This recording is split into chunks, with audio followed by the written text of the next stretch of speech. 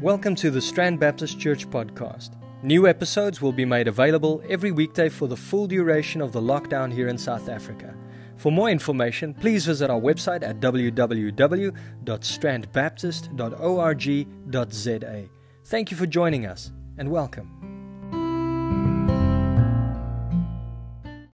The 15th century.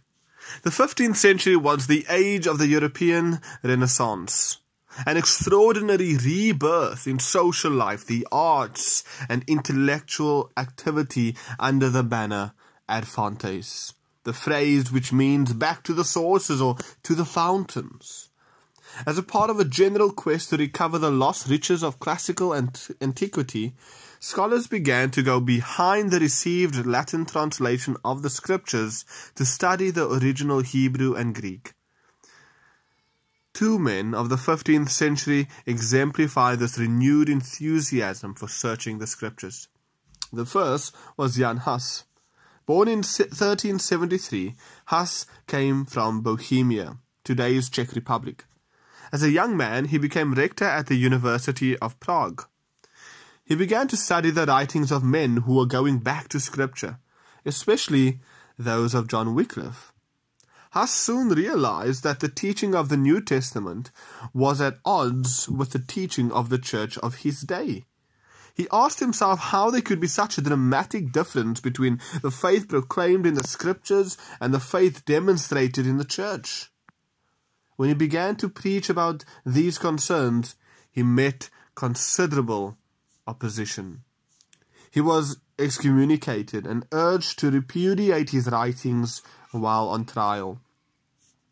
His answer was that if his opponents could show him from the New Testament where he had gone wrong in his writings, he would repudiate them immediately.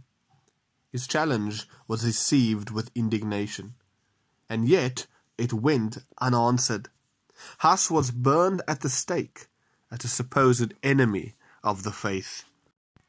The second man was Savoranola, a Dominican monk in Florence, Italy. Savoranola labored in his preaching until he had gained a reputation as a profound expositor of Scripture. People daily crowded the cathedral in Florence to listen to what he had to say. Those listening were often convicted by the power of the gospel, and transformation soon followed, demonstrating the power of God's word preached. Savoranola's success as a preacher, however, did not escape the eye of the ecclesiastical authorities. To silence him, the Pope offered him promotion to high office, but he declined. He soon found himself rejected at every turn.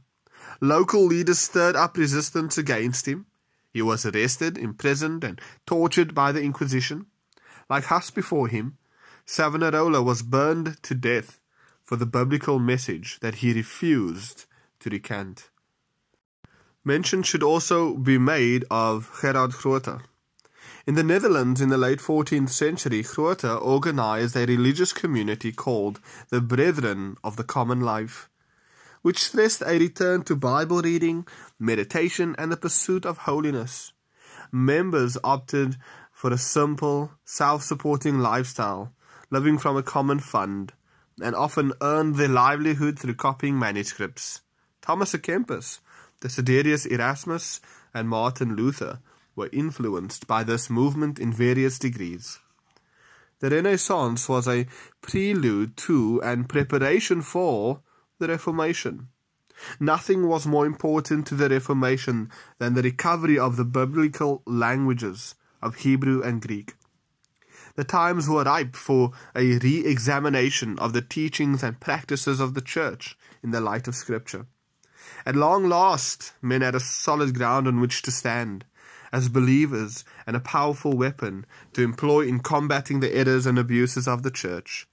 Faith was no longer understood as unquestioning assent to whatever the Church taught, but as knowledge of what God has said in His Word, confidence in its truth and trustworthiness, and submission to its supreme authority for faith and life.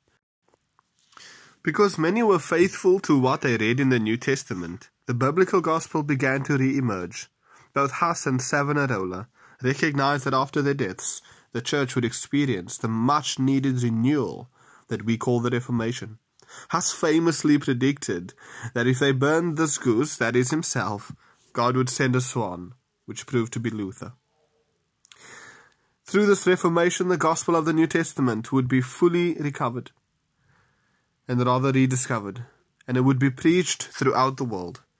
As we see in these examples in the 15th century, it is impossible to hold back the gospel once people rediscover the truth and power of God's word. God bless.